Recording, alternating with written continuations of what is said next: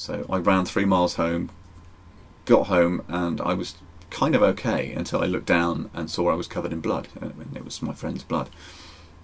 At which point I must have gone into shock because I don't remember what happened next.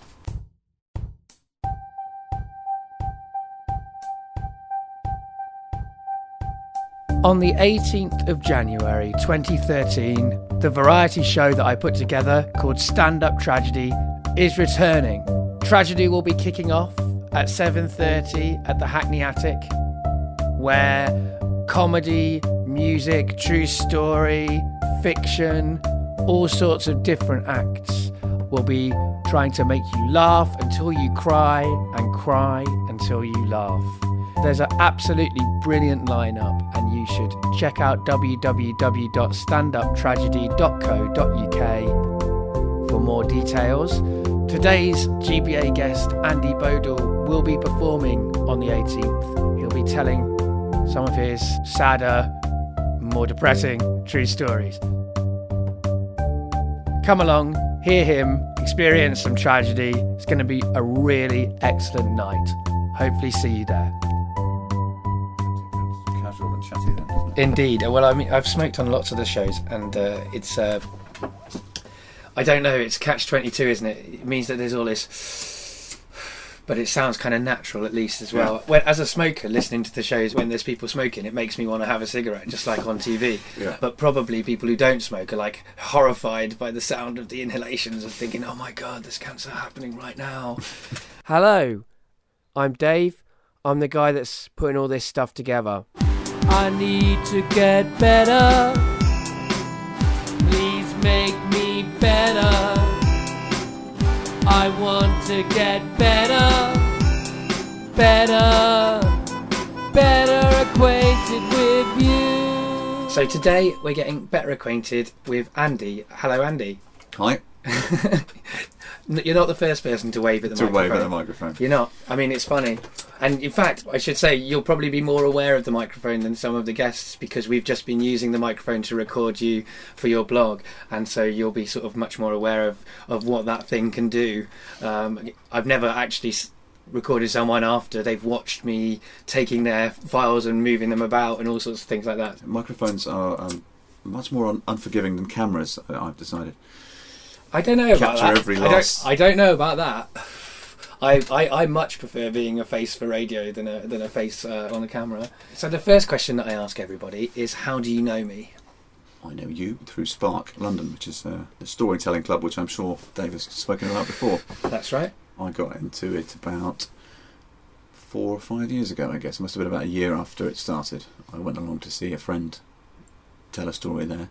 Fell in love with the idea. I loved the atmosphere, the way that all the storytellers got talking to the audience afterwards, and immediately wanted to tell a story myself, and ended up doing one about 2 months later, and now I've done about 5 or 6, I think, and I must have met Dave. I think we met for the first time in Edinburgh. I was thinking Really? about this. I think so. I think we've not been at the same Spark nights before, but we may have. Actually, you may have been in the audience, because you come along in the audience side of things. Yeah, I've been to watch a few times. So I may have met you before. I think you were maybe doing the sound one night when I was in the audience. Ah, so you'd have seen me sitting at the side of the stage trying to not be there. Yeah, exactly. I don't like doing that recording, which I've occasionally done filling in for my friend Matt, but I don't like doing that because you're on stage all the time, and if I drop something or something like that, it's going to distract from somebody's story, and I've been that person doing that story, and I'm really, really aware of how I don't want to ruin their story, so it's a bit horrible experience being up on stage, but hopefully I didn't distract too much. This is like the second time we've actually talked and been kind of social with each other. Yeah. The first time was when Spark went up to Edinburgh this year, where I paid a flying visit to the first night. We both performed on stage together, actually, and it's a funny thing because, I mean, we've only met twice, really. Yeah. But we've probably in that time had quite a lot of conversations about areas that you don't normally get into, because we're telling true stories. So we've got more context for each other's life than you do for sort of strangers when you first meet them. Yes, we probably know more about each other after 2 meetings than most people do after 10. The second question I ask everybody is, what do you do now? Well, I used to be a sub-editor at The Guardian full-time, And about 5 years ago, I failed to get promoted for the 7th time in a row, so I quit in a fit of pique, having just sold some scripts to an American TV station. I was thinking, right, I can be a full-time scriptwriter now. Of course, didn't quite pan out that way, didn't get any more scripts sold, so I'm sort of drifting back into journalism as a freelancer, but I am doing a bit more writing now. Doing a blog. I was a question setter for Only Connect for the first 3 or 4 seasons, which was quite an interesting little sideline. So yeah, bits and bobs really. I would quite like eventually to return to some sort of, not a 9 to 5, but a more reliable income stream. But I'm quite enjoying the freelancing at the moment. Sure, freelancing is my goal. Freelancing is what I aspire to. So yeah, your blog is Womanology, it's called. That's right. And you're doing that at the moment. What is Womanology? How did it start out? It was basically, I think the original aim of it was to be a book, and it's because I'm 42 now, and I started writing it when I was 38, and basically at the age of 38 I was single. I'd been single most of my life. Not to say I hadn't had any interactions with the opposite sex. I'd had a few relationships, and a year was my record. I'd also had, I think, more than my fair share of romantic disasters, so dates that went wrong in spectacular fashion, humiliations, rejections. I had a friend at work, and we used to go to the pub after work together, and every time we'd go to the pub I seemed to have a different story about another woman who'd spurned me, or another date that had gone hilariously wrong. And one day she'd turn to me and say, "I'm sure you've got enough of these for a book." And because the script writing work had dried up, and I realised that what I really needed was a sort of portfolio, or something to get my name out there. And I'm not really into the idea of writing books, but I thought I do have maybe one book in me, so I'll do this, hopefully get it published, and then I can be, oh, he's the guy who wrote that book, so it'll get my scripts read a bit earlier. Sure, yeah. So I set about writing down all of these. There were 80 originally, different stories of, sort of bad dates and bad relationships, and a few good ones as well. And that's come down to 70 because I've removed the more boring or repetitive ones. You know, Sure. There's no point in telling 2 dates that went wrong in exactly the same fashion. I found out that actually it's not uncommon for people to try and write about their sob stories. So I thought, how can I give mine a different angle? And because I've always been into science, particularly evolutionary psychology and evolutionary biology, I thought maybe it would be interesting to go back and not just say what went wrong, but then try and find out why it went wrong. Right.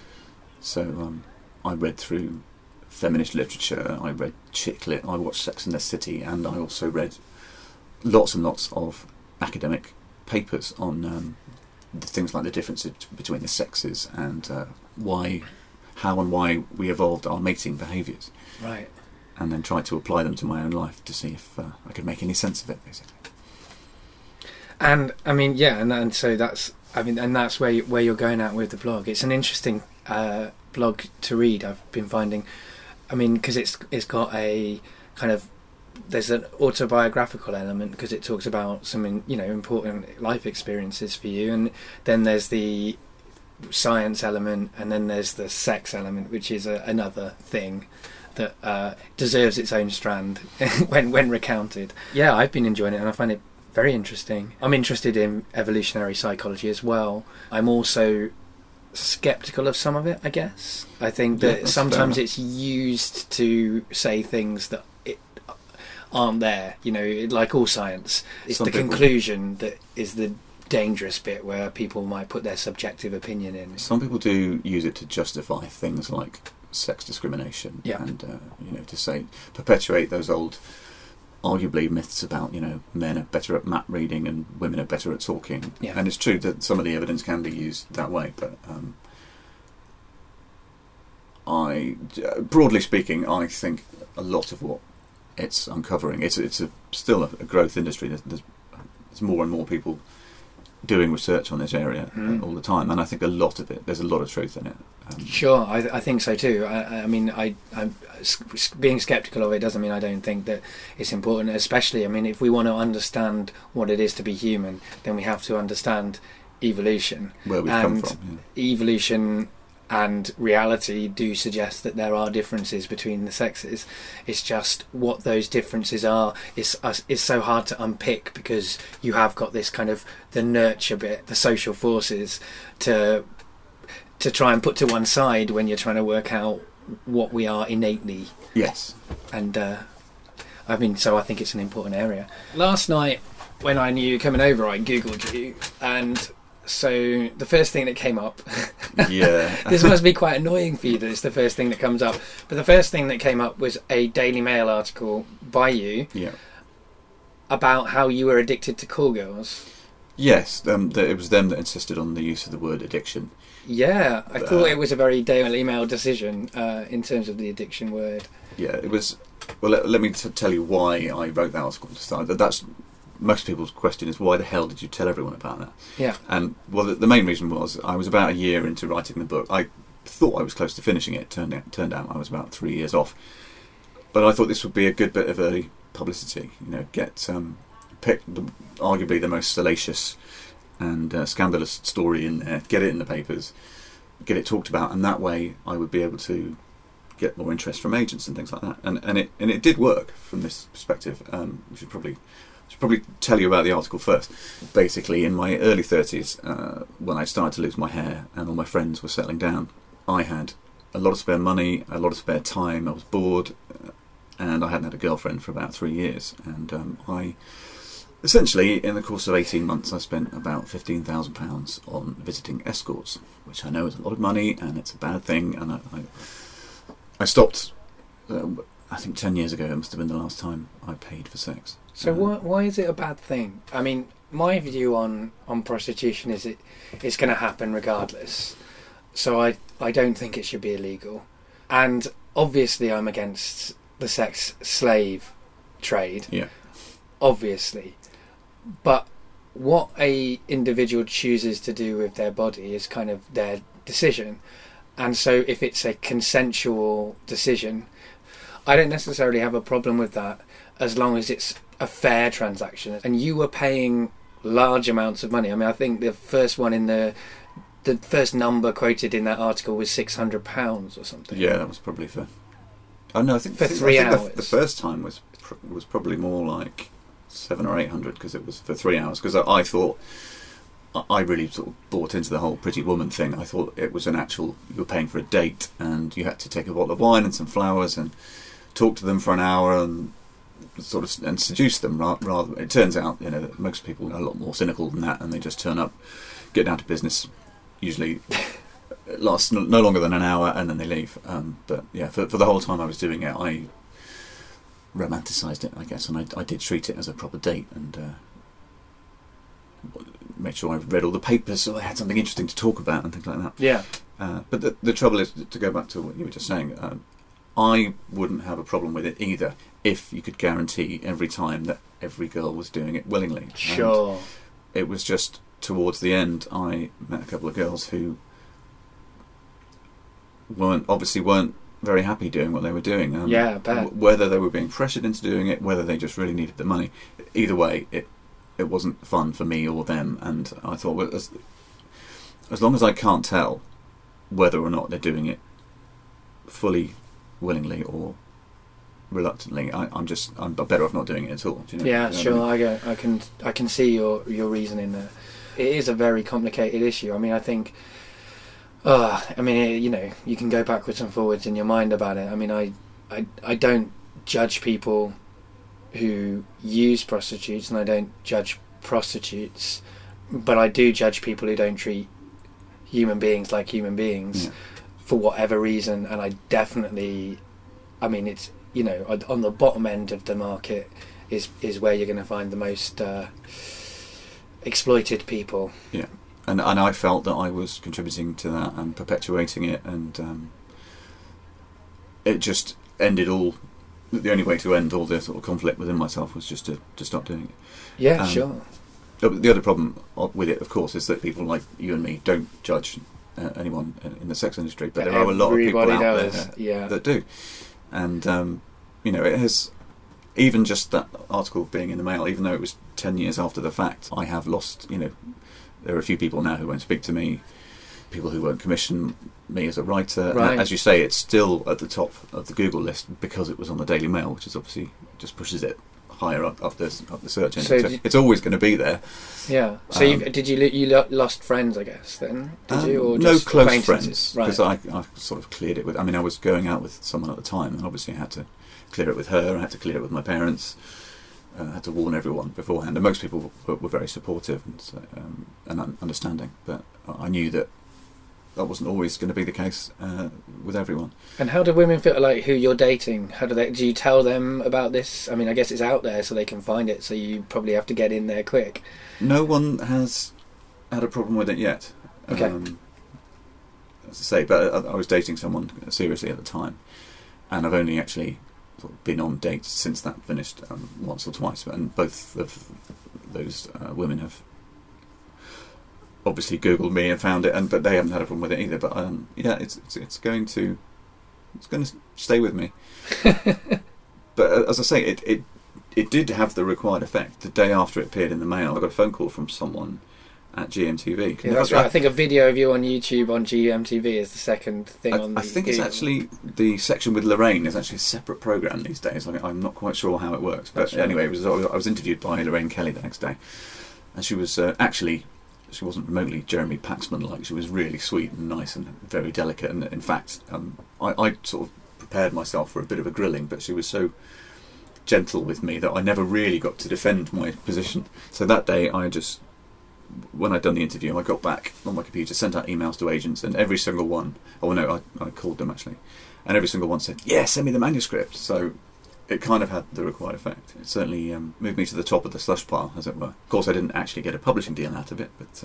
I guess by the end you weren't enjoying the experiences of doing it, and you were feeling guilty about it. I mean, has that guilt reverberated in your life after that? I mean, how has it affected you now in the way that you look at women and the way that you engage with women? Weirdly, I think it kind of had a positive effect overall, because... As I say, at the time, my self-esteem was really low, and just these 18 months, meeting these like really attractive women, and most of them were very bright and chatty as well, and very enjoyable times, apart from the 2 or 3 times towards the end when those girls who weren't enjoying themselves. It boosted my self-esteem, and I realised that, okay, this was an artificial situation, I was paying them, but it actually made me feel like, oh no, I am attractive enough and a decent enough person to actually... maintain a dialogue with people as attractive as this, and it increased, I think, my respect for the opposite sex. Okay, that's a very interesting observation. I mean, where do you think that kind of evolutionary psychology and biology comes into the sex industry?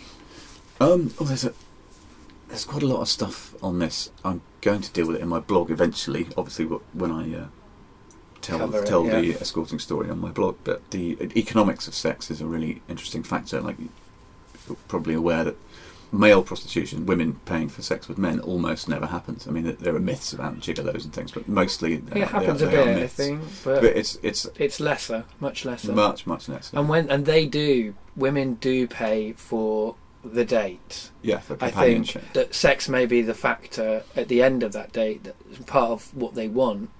But they want the date, and I think not all men want the fantasy. No, quite a lot of men just need to get off. Yeah. And that's all boils down to how... and I think this is innate, and this will be controversial, so some people might be angered by this, but I do believe the evolutionary psychological theory that men have a higher sex drive. Certainly that sex is a female commodity, so it's always men who propose, it's always men who approach women in a nightclub. Sex is something that the woman has that the man wants, and not vice versa. See, I mean, yes, women like sex, but they don't have to go out and get it. It's the man's job, as it were, to make it happen. I personally, I'm not angered by that opinion, but I don't think it's entirely accurate. I guess my feeling about it is gender's a spectrum, so you do find, and I know in my personal life, very highly sexed women who will go out and get it. Absolutely. And I'm sure everybody does. And also, I was surprised in my personal life to discover men who weren't interested in sex, particularly. Like, that seems alien to me, but they exist, and I'm glad that they exist, because it does prove this idea that the generalisations are too pat. I mean, I think men and women look for different things in sex, and I think that there are different things that work. Like, men are visually stimulated more than women. Yeah. Not that women don't enjoy watching visual stimulation, a lot of them do, but men are kind of classically visually stimulated. Women are interested in the emotional relationship. As a rule, that's the thing that turns them on. Yeah. Whatever that is, it might be BDSM, it might be any kind of emotional. It might not be a pleasant emotional experience, but that's the thing that does it for them, I think. Yeah, but we're all individuals, and as I say, Yeah. it's difficult painting things in such broad strokes. I listened to a podcast called Savage Love, which is done by a guy called Dan Savage. Have you heard of him? I have, yes, I've been recommended his stuff. Yeah, I reckon you'd get a lot out of his podcast. You know, that will challenge your kind of statement that women don't want sex or don't initiate. I never said they don't want sex. No. But they're less different. likely to instigate it. Dan Savage is very interested in evolutionary psychology as well. He answers things very straight up, and he introduced me to a book called Sex at Dawn. Have you heard of that? No, I haven't. I really, really suggest it. I've got it here, but I'm not going to lend it to you because I haven't read it yet. Okay. I've started reading it, but I just don't have the time. Yeah, it's The Prehistoric Origins of Modern Sexuality. It's by Christopher Ryan and his partner Casilda Jetha. I didn't pronounce Presumably that not correctly. Christopher Ryan of Young Ones fame. No, No. he's American.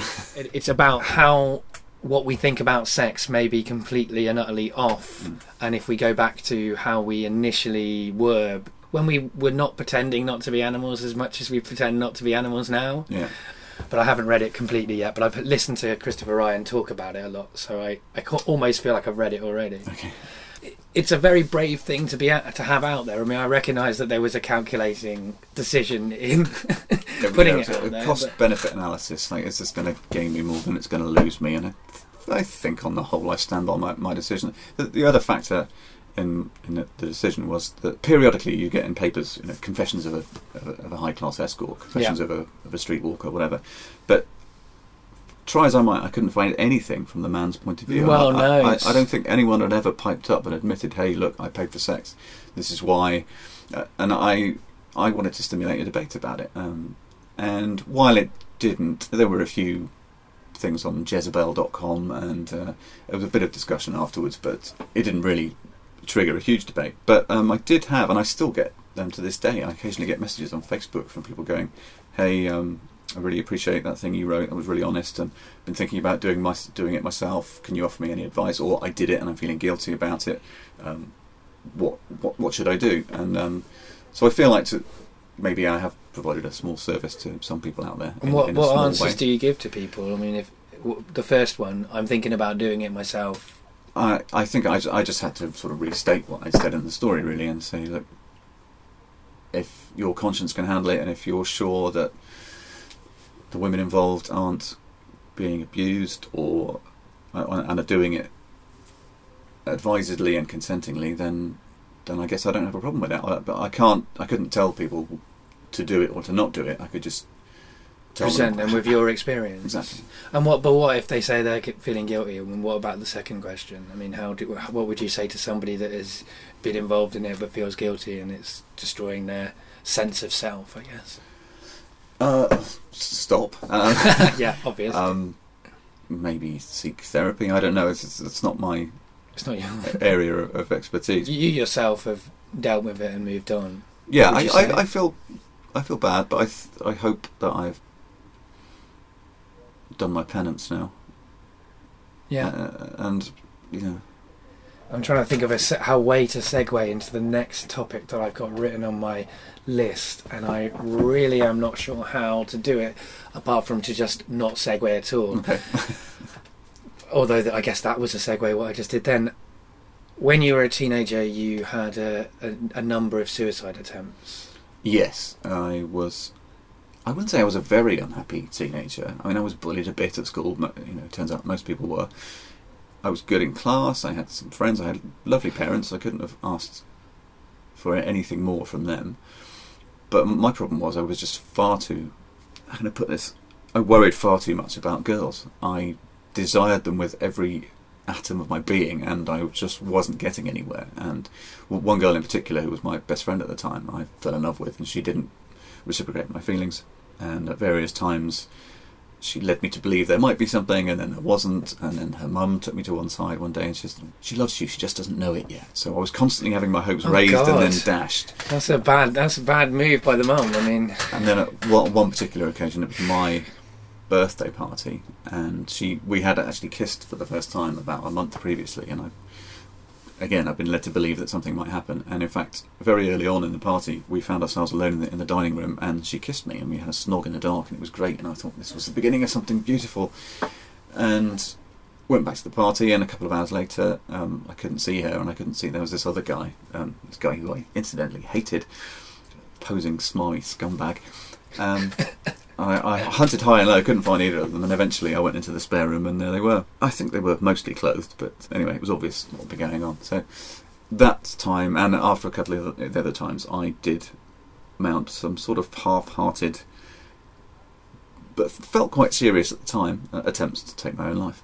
Well, they were hearted enough to end up in hospital. Well, one of them at least. I read on your blog. Yeah, the first time was just, I was feeling miserable. I was alone in the house. And I tried to hang myself from the beam of the garage, but I tried to do it with some curtain net wire because there wasn't any rope in the house. And anyone with an elementary understanding of material science will know that curtain net wire stretches when you put it under stress. So instead of hanging myself, I just had a very sore neck, and it lowered me gently to the ground. So after that, I just ended up feeling a bit silly, and the second time I climbed up to the top floor of the highest building in Swindon and climbed out on the ledge, and I was about to jump. I had my Walkman on me, and this is so embarrassing. I was listening to Phil Collins's No Jacket Required, which was my favourite album at the time, and I just said to myself, right, I'm going to go at the end of the next song. And then that song came to an end, but I realised I quite like the next one as well, so okay, I'll go at the end of the next song. And so on and so forth until the album finished. The tape recorder clicked shut, and then I realised I didn't want to kill myself anymore, so I climbed back in. And the third time was very messy. There was a party, there was alcohol, there was a car crash, and then I ran away from the car because the guy whose car it was, who was much older than me, who it had been his idea that I drive in the first place, told me to run away and he'd say it was him. So I ran 3 miles home, got home, and I was kind of okay until I looked down and saw I was covered in blood, and it was my friend's blood. At which point I must have gone into shock, because I don't remember what happened next. Next thing I remember is waking up in hospital. My friend was in the next room. He'd gone through the windscreen and come back, and he'd lost his front teeth, but he was remarkably chipper, actually, and I apparently had rifled through the kitchen drawers, taken out all the sharpest knives, run off into the woods and tried to slash my wrists. Yeah, well, you did it the wrong way, which is a good thing. I don't want to tell people. The right way. I know. When I found out the right way, it was when I read Prozac Nation. For a few weeks I was like telling people about it, and then I started thinking, hang on, should I really be just randomly just telling everybody the right way to kill themselves? Probably not, so no. I don't do that anymore, yeah. But yeah, and then I suddenly, after this, I realised that I had been getting things a little bit out of proportion. It wasn't actually the end of the world if I couldn't have this particular girl. So I reached a more even keel after that. And apart from anything else, weirdly after that, this girl did finally go out with me. I hired a band and serenaded her with Elton John's Your Song under her window on her 18th birthday, and then she finally agreed to go out with me. So after that, there was no need to kill myself. We lasted about a year, and then when we went to university, we broke up. But yeah, well, we've just been recording a story about the kind of end of that period, about how you may have wanted her for a very long time, but then you also wanted somebody else. And I was curious about someone else who was rubbing her legs up against next to mine in French class. But I wasn't unfaithful. No, well, fair enough. That's good. It's always a good thing not to break someone's trust, I think. Like, we may not be designed to be monogamous, but we should be honest, I think. Honest and respectful of whoever we are with at the time. Indeed, absolutely. I mean, so was it just your teenage years when you kind of went through, I guess, a depressed state, I guess, would be part of it? Well, that was, I suppose, my lowest point. Obviously, the escort phase was pretty low as well. And it's all related to sexuality, isn't it? I mean, I know, it's terrible. I feel so shallow that, you know, most of the course of my life has been dictated by my desire for sex, or at least for love, or for a partner. And I have kind of judged my entire life. My happiness has always been to do with sex, which is a terrible state of affairs, but I don't know if it's something you can change. No, I'm not sure it is. I don't think you can necessarily change how you're wired sexually. I think you can only find ways to deal with it better. Yeah. And that's probably the case with most things about ourselves. We find ways of managing ourselves better as we get older, I guess. Yes, quite. And then, I suppose, there was technically another down period, which is another one of the stories that will be on the blog eventually, which was I was addicted to cocaine for about 2 or 3 years. So the powder form. The powder form, yes. Well, if you're going to get addicted to cocaine, that's probably the better one to get addicted to. Yeah, it just started out as a social thing with friends, but then as the friends got married, had kids and moved away, I was still getting it in just for me, and so I'd have these big, huge, lost weekends. I never missed a day's work. I once missed half a day's work. But, so every Friday I'd get my fix, go home, just completely lose the weekend on the internet, looking at porn or playing computer games or whatever. And feeling through... really good about yourself while you're doing it because you're on cocaine. Yeah. And so 2.5 grams, and then 4 or 5 bottles of wine, 2 packets of fags, and that was my life for about 2 years until I went cold turkey. And that was when, funnily enough, that coincided with me rediscovering my love of writing and my desire to write a sitcom, which is something I'd always dreamt about doing. And did you hit rock bottom with the cocaine, or did you just think, this isn't working for me? It never got out of control. I never got into debt. And as I say, I didn't miss any work. I did miss a couple of people's parties, but I didn't really lose any friends out of it. So what made you stop? It was affecting my health. Right. I was putting on weight. Okay. My teeth. I never realised that excessive cocaine use it softens your teeth. So then I went to the dentist the morning after one heavy session, and he was just doing some basic cleaning, and it was agony. Honestly, it was like having all my nerve endings stretched out and attached to the national grid. And it took me a while to put 2 and 2 together, but eventually I realised that it was always worse after I'd done cocaine. And I know, and my teeth started to crumble away. They're kind of okay. They've survived, and I've had some repair work, and then they're not hideous. Yeah, it was a combination of that, the fact that I knew I would probably never achieve anything with my life if I carried on wasting every single weekend. Yeah, as far as rock bottoms go, I mean, there was more of a kind of cost-benefit analysis again. I would never tell anyone to do drugs, and conversely, I would never tell anyone, no, you mustn't do drugs. But yeah, there were definitely times when it felt really, really good. You know, as a lot of people who've talked about addiction have admitted, the highs get lower and the lows get lower as time goes on. You know, you get less out of it, and also the withdrawal gets worse. Well, you're just getting to baseline, aren't you, with the drug? That's the thing. When you get really addicted, like with alcohol, like with anything, you're just getting to baseline personality level by consuming lots of the drug. Yeah, right. One of the things that you talk about a little bit in your blog, in the posts that I've read, is of this kind of catch-22 that a lot of men, including myself at times in my life, find themselves in, where you are trying to be what you think women want, which is a nice guy. And you are a nice guy, but it turns out women aren't that interested in nice guys, or it feels like that a lot of the time. Yeah, do you think that's true? Something it's not yet. I haven't resolved it on my blog, because it's kind of an ongoing thing, because it's certainly my belief. I mean, I grew up in the 70s. I was born around about the time that Germaine Greer published The Female Eunuch.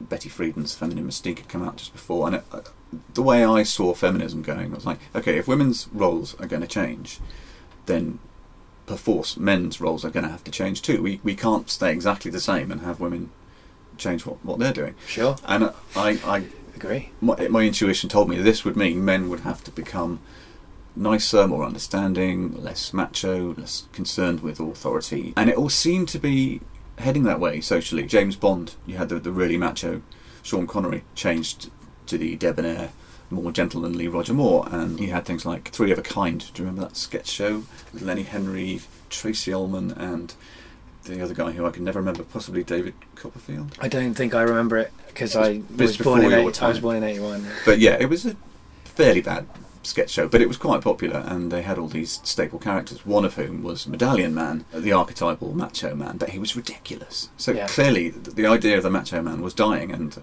new men and metrosexuality looked as if that they were going to be the future. Right. So I guess I was, even then, not that necessarily my natural inclinations are to be an alpha male, but all of this cultural information was pointing me towards being a nice guy. This must be what women want. And yeah, most of my experiences have not necessarily tallied with that. Right. It seems every time I've been a bastard, whether accidentally or otherwise, someone's fallen in love with me, and every time I've been nice, they've just wanted to be my friend. That's a grossly unfair generalisation. The phenomenon is worse for younger women. Younger women are definitely much more concerned with, they tend to want a more traditional man, a show-off, somebody with status, somebody with money. Maybe a bit dangerous as A well. bit dangerous, because that's the more primal sexual part of them, I think. And the more intellectual side doesn't really take over necessarily until they're in their later 20s or 30s, and actually they realise that they want someone who can be a good father rather than someone who's an excellent lay. Yeah, I mean, it didn't work out very well for me in my teenage years in that respect of being the nice guy and listening to the girls' problems and hearing about their relationship problems, but not, which is the last thing you want to hear about. The relationship, yeah. Exactly. I mean, although I think I've created a slightly false history of myself. I was thinking about this recently. I was talking to my girlfriend about it, and like I always say, I had this terrible, I had to listen to all these girls' problems, and I did. But I also spent most of my teens in relationships. Okay. What has happened is that the 6 months or whatever in between relationships, when I was single during that time, hurt a lot. So that stayed in my mind. But if I look at it, like if I stack it out, I mean, I've never been someone who's been successful with lots of women, but I have been, I guess, serially monogamous through my life. Which I guess is a thing that a lot of people don't have, and so whatever you've got, you're not happy with. And I've started to realise maybe I should have been a bit more grateful. Maybe I should have been happy that I had these longer term things and that they, were mutually respectful to a certain extent and all that stuff. My whole life, I've always had lots of friends who've been, like quite a few of my friends settled down immediately after university, and they're still happily married today, got lovely kids, and when we meet up, and me and the husband will get very drunk, and he'll say, "Oh God, I wish I had your life," and I'll say, "Oh God, I wish I had your life." Sure. So the grass is always greener. That's it. Because although I have had some pretty miserable experiences, I've also, being single does have its upsides, and there have been some pretty amazing times, memorable times, bizarre happenings at weddings and things. Like what? Well, there was a sort of kind of a threesome once, and there was another time with a woman who I shouldn't have done something with because she was married, but she wouldn't take no for an answer. I've had some very exciting experiences, but never anything long lasting. So. No, well, there's still time. If that's what you want, then there is still time. Oh no, I just want to say I don't want to also paint myself as the perennial victim. It's no. It's not always. Yeah, some girls have been mean to me, but I haven't always been innocent myself, and in my 20s there were times when I dated people and then never called them again, and there were a couple of times when I had sex with people and never called them again, and I'm not proud of that. Well, that's a really important realisation. A lot of the time I find that people who do paint themselves as the victim, if you like, people who do say, "I'm such a nice guy, why are no women interested in me?"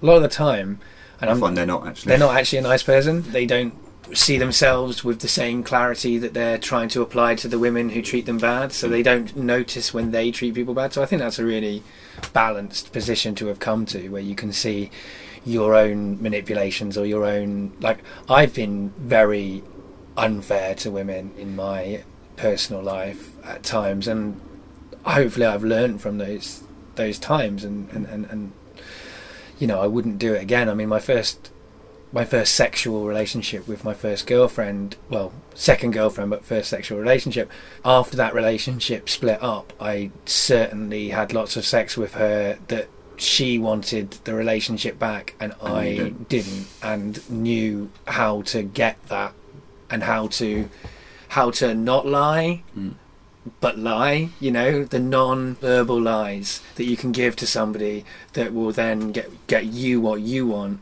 And I feel very guilty about that. I mean, I have apologised on the podcast if she's ever listening before, but I can't get her on the podcast, so I haven't been able to apologise in person. Maybe I should stop asking her to come on the podcast and actually say, let's talk without a microphone. Yeah. But I think that might be a little bit too much. I don't know. I think a microphone might be useful in terms of mediation. There was a lot of complications in that relationship. It wasn't just me, but it was sometimes me, and I am sorry about it. And you know what? Because I'm going to deal with some of these bad things I did. I never cheated on anyone. That's something I can say with hand on heart. But as I say, there were a couple of people I liked, and then we slept together, and then I realised I didn't quite like them quite so much anymore, so I didn't call them. And I'd say that's literally two or three different people, and I feel terrible. But of all the stories that I've had to write for this blog, never mind the cocaine, never mind the escorts, never mind the suicide attempts, those ones, the one where I was in the wrong, are far and away the hardest ones to write. Yeah, I bet. It's tough to admit that you're in the wrong in the first place, but just writing it in a way that people might understand where you're coming from, and okay, you're admitting that you're a bastard, but you still don't want people to get to the end of it and think you're a bastard. You've got to explain your reasons, and sometimes your reasons aren't really any better than I didn't really think about the other person's feelings. Yeah, but then that's an important thing to learn, and I think it's an important thing to share. What I think in general about sexuality and every other area of life is the more honest we are actually with ourselves and with each other about what we do and why we do it, then the easier it gets to live in the world. I've been in situations with men really condemning cheating, right? And those men I have known have cheated. Yeah. That is a real... I get that drives me mad, because I mean, I'm the product of an infidelity, and I don't hate my parents. Hating or judgment, that's not really the way to go. Like, people make their own personal decisions, and as long as, you know, there are lines that you obviously, if you cross, then condemnation is everything you deserve. I'm not saying there aren't, but generally speaking, if it's consensual and it may involve lies or whatever, but can we not all see that we all have these capacities inside ourselves? And the more we understand it, like with the psychology thing, like with Sex at Dawn, if we understand why we're like we are, then we'll maybe stop hating each other and hurting ourselves. I don't know. It's a bit utopian, all of this. It doesn't seem likely to happen. But the more we talk about it, the better, basically. Yeah, sure. You know, more guys who've visited prostitutes need to speak out and say why, and more people who've had drug problems. I mean, that's one of the things that Dan Savage is often talking about like, you do know people who are in open relationships but they don't tell anyone, so it becomes a kind of thing whereby, and I understand why they don't tell anyone, there is a lot of social stigma attached to it, just like why you might choose not to tell people that you visited prostitutes. But ultimately, the more we know, like, no one has to disclose what they do in their bedroom, but disclosing how they interact with other human beings, that's kind of a fair thing if you want to change these really strict social conditions that we all kind of have to work within, you know. Did you see the story last week about the triple marriage in Brazil? No. Basically, some clerk in a register office, 3 people walked in saying, we'd all like to be married, and this clerk said, yeah, okay, fine. And now the church, the Catholic Church, has weighed in, and everyone's condemning them and saying, you know, how dare you, this is an abomination. Yeah. And I suppose people kind of have a point, and they say, well, if this goes on, who's to say that, you know, men can't be marrying donkeys and motorbikes? But by the same token, it isn't really much of a leap ahead from gay marriage. If somebody wants to marry a motorbike, I've got no problem with it. I would question whether a donkey could consent to marriage. But motorbike's fine. If someone wants to say they were married to a motorbike and they want to do that, that's fine. That does not hurt anybody. I mean, that's my ruling. One of the Dan Savage rules, because he's very good on these kind of rules, is he talks about relationships. He says you should obey the campsite rule of leaving it in as good a state or better than you came. When you arrive. So if you don't hurt the other person, then you've done all right. And if you do hurt the other person, then try not to do that in the future, I think. And don't spend all your time blaming yourself, because that's probably not going to make you very good in the next relationship. I don't think people filled with guilt. Something I've discovered about myself is the more I shed the guilt, the more I shed the kind of self-loathing and hatred and anger about myself, I'm a much better person to be around. You know, that actually, if you spend all your time living in that place, you don't really change. You just become a different problem. You know. Yeah, and it doesn't. As you say, it doesn't make you attractive. It doesn't make you any more likely to make more friends or have fun. That's the crucial thing for anybody out there who's single or in a relationship where they're not interacting with their partner in the way that they'd like. I think that's the crucial thing to know, that hating yourself, that being angry with yourself doesn't make you more attractive and will be a barrier to anybody wanting to have sex with you. Anything. I'm not saying you should necessarily do a blog about it or a podcast, but you need to move on. And I don't want to define you completely by this sexuality topic. So, I mean, before we wrap up, I would like to touch on another area of your life, which is kind of quiz shows, I guess. You did Only Connect. You said you'd been doing Only Connect's things, but you also were on Countdown, weren't you, I think? Yes, a long time ago. I think it was the first story I told at Spark, actually. Yeah, it's the one I heard live you doing in Edinburgh. In Edinburgh, yeah. There are actually two versions of the story, but I'll give you the very boiled down version, which was after I left uni. We were in the middle of the last recession, so it was 93. I could only get a job in the pub, was living at home with my parents, and just started playing along to Countdown, because I used to get home just as it started. Found I was quite good, applied to go on, and ended up winning the series again. And the final was against an 11-year-old child prodigy, angelic looking really kid. Funny. So I was 23, he was 11. I think the Spark version of the story, the sanitised version of the story, is how I grew up playing word games with both my grandmothers. They both, one used to play Countdown with me when it was on Channel 4 in the early days, and the other one used to play a dictionary word game with me called Words Out of Words, which is similar, just rearranging letters. And it was all about how they sort of prepared the way for my great Countdown victory. And even though one had died a few years before I was on, and the other Nan so awfully, ironically and tragically, died the night the show went out. That's hard. And the anagram for the final Countdown conundrum was her name, which was so spooky. But she'd spent the whole day at the local shops boasting to all her friends about how her grandson was the champion of Countdown. So, in a way, she went out on a high note. You had this kind of dilemma, really, about whether you should go all out and try and beat this child. Yeah, it was. The thing is, I had really, because I didn't have a proper job and I had a lot of spare time, it was like the training montage out of Rocky. I really went for it. I bought an anagram finder. I got a friend to write a computer program that simulated the numbers game. I learnt the dictionary. When I got there, it was like, this is the one thing in my life I'm going to win. I was really, really determined to win. And then to find out I was in the final against this really cute 11-year-old kid, I felt awful. But I mean, he had done. He got up the heats. He was the top. He was the top seed. Top seed. He was the junior national Scrabble champion. It can't help your street cred to have beat a 12-year-old on. It's not. No, it's not the ideal. Television. You know, it would have been much better to beat an old lady. Yeah, absolutely. No.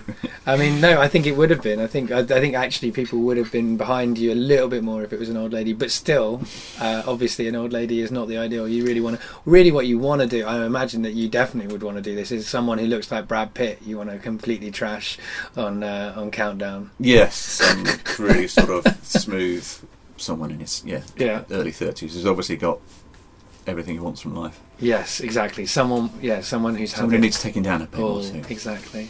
So what's the unsanitised version? Weirdly, maybe this is just the world of TV. I don't know. I haven't spent enough time in it, but there was quite a lot of panky going on behind the scenes.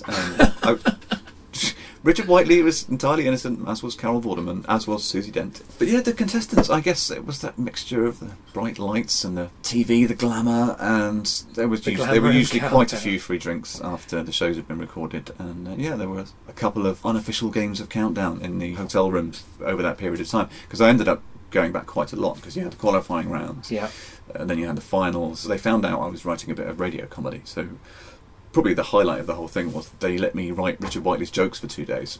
Oh wow, that's fun. So his terrible puns that he used to do in between rounds. So that was me for 2 days. And then there was the Champion of Champions, which was about 6 months later, which I didn't do very well in. and there was another all-time champions final. So I went 4 or 5 times. I went up there in the end, and yeah, it seemed every time. I guess I was a bit more confident. I found something I was good at, and maybe that sort of confidence somehow came out. Well, I guess you had some status. I guess one thing that people who do evolutionary psychology suggest, and I'm not saying it's right or wrong, but is that men with status do better. Yeah, and that was the closest I've ever come to having any sort of status. So yeah, I mean, well, I think within the boundaries of people who like Countdown, that's a very high status to have won it. What do you think of it now? I mean, it's gone downhill, hasn't it? I don't know. I haven't seen it in years.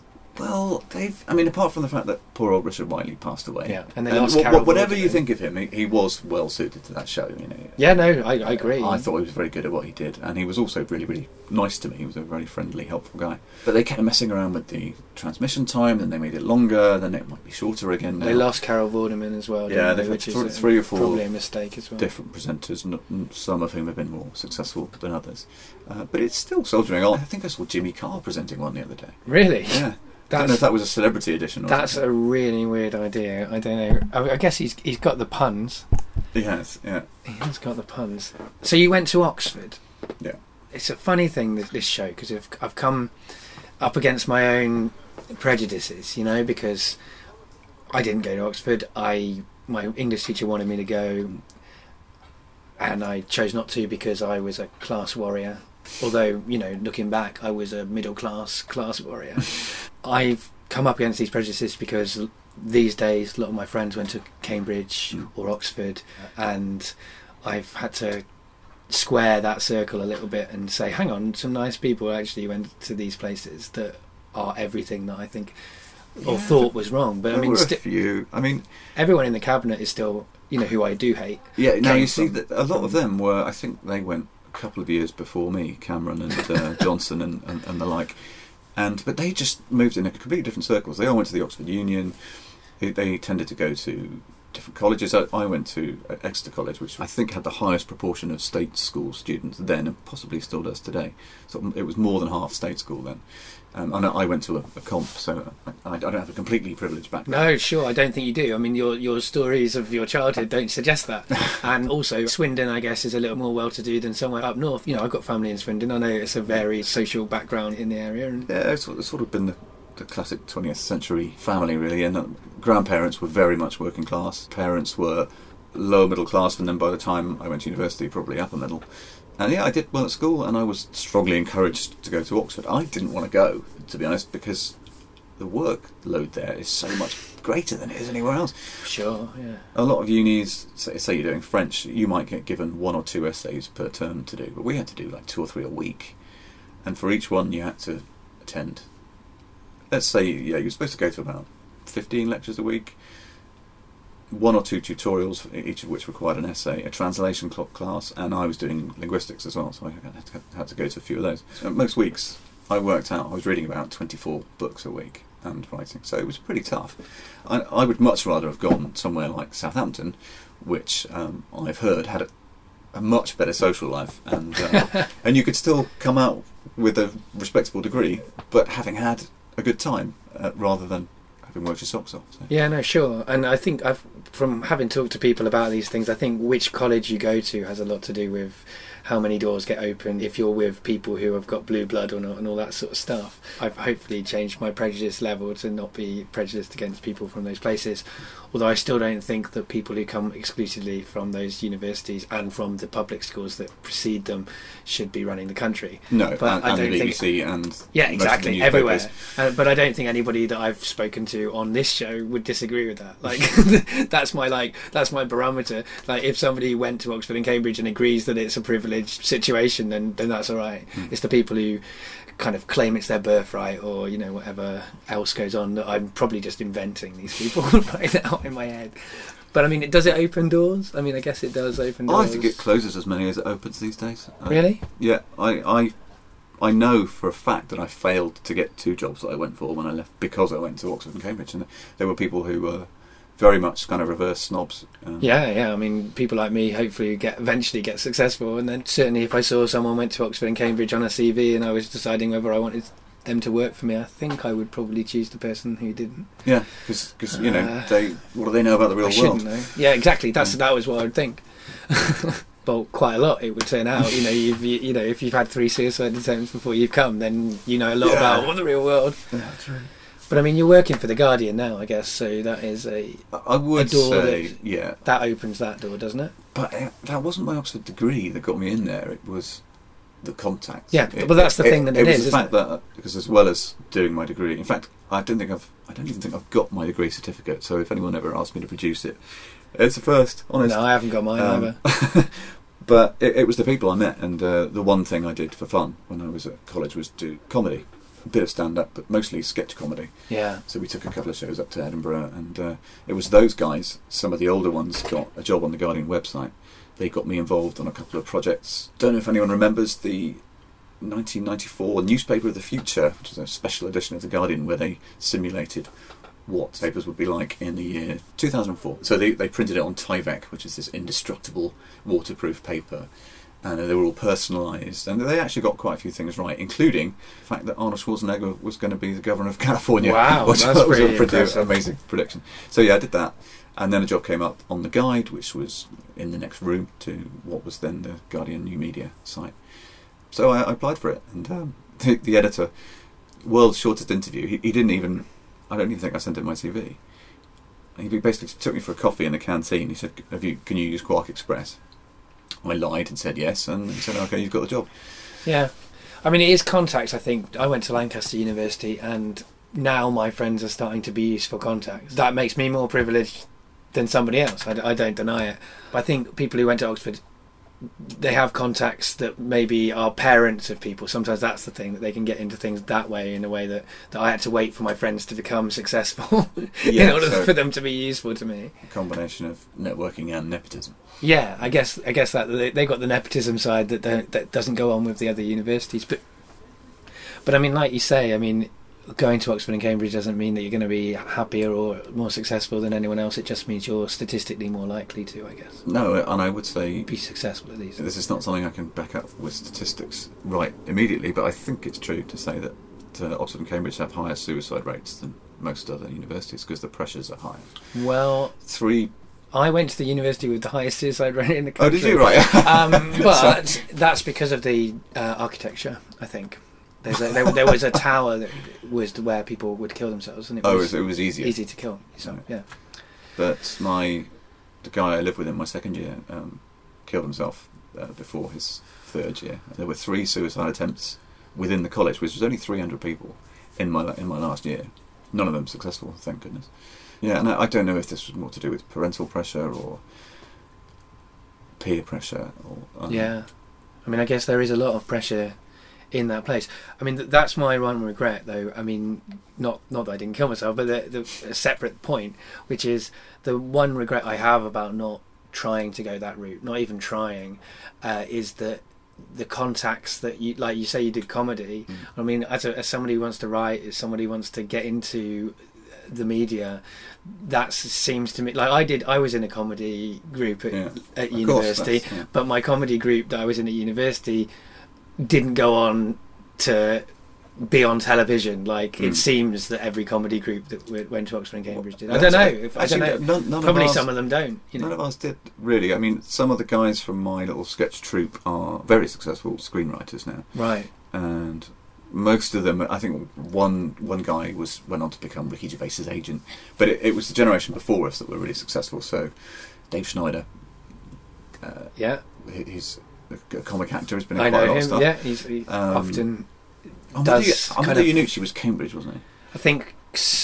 I don't know. I think for sure. I'm not sure. But then you had Stuart Lee, Richard Herring, and Al Murray were all 1 or 2 years above us. That's right. I mean, they're the ones that I know that were successful from that vintage. Before them was Fry and Laurie and all that lot, wasn't it? Before that. And Rowan Atkinson. Yeah. But they were just sufficiently older than me, and therefore not respectful of me because I was an upstart.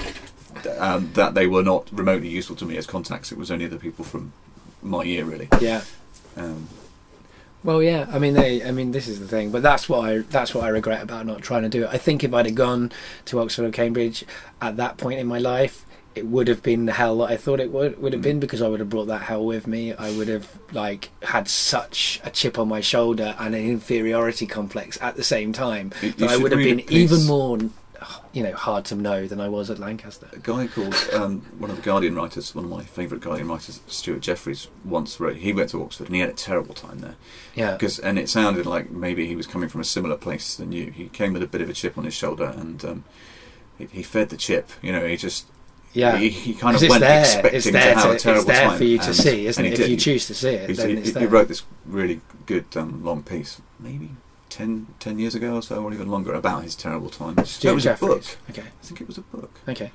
It's this book mostly about TV, but he talks a lot about his dark period. Yeah, well, that's interesting. Well, I spoke to a guy I know called Richard Turin-Jones for this show, and he's a spoken word artist, and he's really good. But he went to Oxford, and I think he hated it for similar reasons. Coming from a working class background in Wolverhampton and then going to Oxford, it's a big culture shock, I think. If it hadn't been for the comedy, I think I'd have hated it too. Yeah, the comedy was such a blast, going out to Edinburgh and doing the Oxford Comedy Cellar every Sunday. But you make your life, don't you, with your social group. So if you hit I went to Lancaster, I could have hated it in a different context, I'm sure, but because of the people I met, I didn't like the courses. I didn't like anything I studied, particularly. There were things I got from them, but they weren't what I had. They weren't what I had in mind. They weren't what I thought they were going to be. Yeah. But the social groups that I met there, that changed my life and was an incredibly creative period. And a good thing about when you're a student, although it doesn't sound like at Oxford, but you do have the time to do the creative projects that you're never going to have time to do again. I mean, I'm just about getting back to the level of creativity that I had at university, and that's been a long time struggling to find that, eke out that time. But I mean, it's the social groups that you have that makes or breaks your experience. I'm sure there were people. It's always about the friends. Yeah. It's like same with in a work situation. You can be doing a terrible job, but if your colleagues are fun, and you go out for lunch together, play cards, go to the pub afterwards. I'd rather do a boring job with nice colleagues than a really interesting job with bad ones. It's definitely finding your niche, finding a kind of a scene. I guess that's what it felt like when I was at uni. It felt like we had a little scene going on, and I miss that now. So the last question that I ask people is, do you have anything to plug? Well, apart from the blog. What's the URL for the blog, by the way? It's www.womanology.co.uk.com, because I couldn't get hold of that one. Oh, does somebody else have that? Someone else already had that. I saw that on Facebook. Yeah, aren't they challenging you about it? Well, yeah, someone self-published something with a very similar title, and I don't think there's any legal threat or anything. No, I followed the Amazon thing over, and no way is it the same thing as what you're doing. So I don't. Yeah, it's a similar name, but it's an entirely different kettle of fish. I don't think you can mostly even about copyright. vaginas, apparently. Yeah, that's right. That's what it looked like, and which is. Yeah, but I mean, I don't even think you can copyright a name. I think they were just pointing. It was more of a nya. I did it first. Than a you can't do this. Yeah. My original planned name for the site and / book, if it ever happens, was Chickipedia, because I thought that was a funny joke. But it turns out that Chickipedia's already gone as well. That's the domain name for a website about poultry farming. Funnily enough, it's always a shame who gets the puns, isn't it? Yeah. So like there's so many good names that are just ruined by some rubbish thing getting it first. People can follow you on Twitter as well, can't they? I think. Yes, I'm. It's a hard one to say out loud, again, isn't it? Womanology was gone on there, so I'm _Womanology_ on Twitter. Yeah, it's tricky. I had the same problem with Stand Up Tragedy. That was already taken, so I have to be Stand Up for Tragedy because it's. But I mean, at least that's something. I didn't want to be Stand Up Tragedy 2 or 1 or whatever. There should be some sort of independent adjudicator who comes along and says, "Look, you actually deserve this name. You just made it up. You don't even use Twitter." Yeah, I guess. But I mean, the concept of Stand Up Tragedy wasn't original. I mean, it's just something that I've gone, right, I can make something of that. But I don't know if it's. I heard it in various places. I did stand up for a few years in the 90s, and part of my routine used to be about how in Russia they didn't have comedy clubs, but they had stand-up tragedy clubs instead. So I did this big thing about somebody Russian basically moaning about their lives, and it sounds like a terrible joke. It was actually one of the more popular sections of my act. Well, I think because I heard the concept originally on on Mark Maron's podcast WTF, and it was said by Eddie Pepitone, who I met briefly in Edinburgh this year. And he had this routine about what we need in this country now is stand-up tragedy, because we just need to all be on stage crying. I'm not doing it justice, he's an excellent comedian, and I'm not. So that's where I first heard it. But then Helen Zaltzman said to me, her brother Andy Zaltzman had a routine that had that within it in his early days. And then I went on Wikipedia and discovered that it's actually an official genre. Like it's if you Wikipedia stand-up tragedy, it is a genre. Anyway, stand-up tragedy is my podcast and live show that I produce, that I guess has come out of the blue to people's ears who are listening to this for the first time. So you can find that at www.standuptragedy.co.uk. I always like having an opportunity to plug my own stuff. I very rarely do, but that's not what you're plugging. You're plugging Womanology and Womanology on Twitter.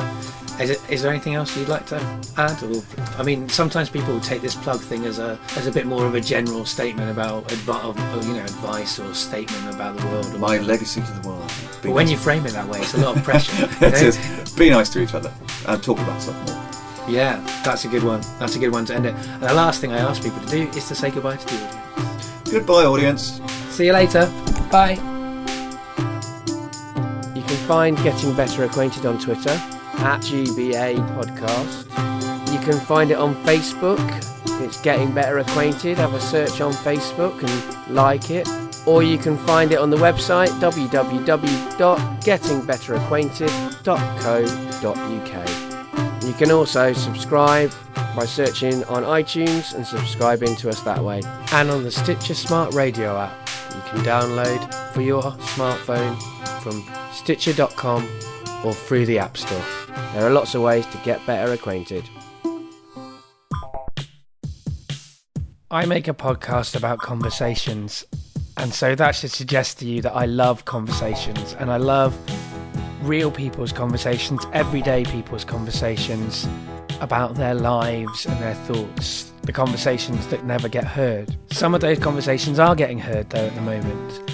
There's this new project that I'd like to tell you about that's my friend Jessie Levine from In the Dark is part of, called The Listening Project. It's an ambitious new partnership between BBC Radio 4, BBC Local and national radio stations and the British Library. They are asking people up and down the country to share an intimate conversation with a close friend or relative to help build up a unique picture of our lives today. Some of these conversations will be broadcast across BBC Radio and archived by the British Library, preserving them for future generations. BBC Radio producers have been gathering conversations from across the UK, covering everything from living with Alzheimer's to falling in love in the front seat of a Reliant Robin. And now they'd like you to record and share your own conversations. Perhaps you know someone with a fantastic story that you'd love them to share with the world. There may be something that you've always wanted to discuss with someone close to you, or maybe you just like to celebrate happy moments in your life or reflect on memories of a dearly departed friend. What you talk about is completely up to you. This project is about creating space for you and a loved one to have the conversation you always meant to have. By taking part, you'll also have the chance to be a part of history. You can choose to submit your conversation to the British Library, who may add it to their permanent audio archive. Don't worry if you've never recorded anything before. They've written a simple step-by-step guide on their website. All you need is a computer, a laptop, camera or phone with a microphone. And believe me, if I can record a conversation, you can record a conversation. Find out more about the Listening Project by typing The Listening Project into Google, or by going to bbc.co.uk/radio4/features/the-listening-project. And it'll take you through how to record your conversations. I really think recording conversations is a valuable thing. It's valuable for you and it's valuable for the people who listen. So why not be a part of this really excellent project?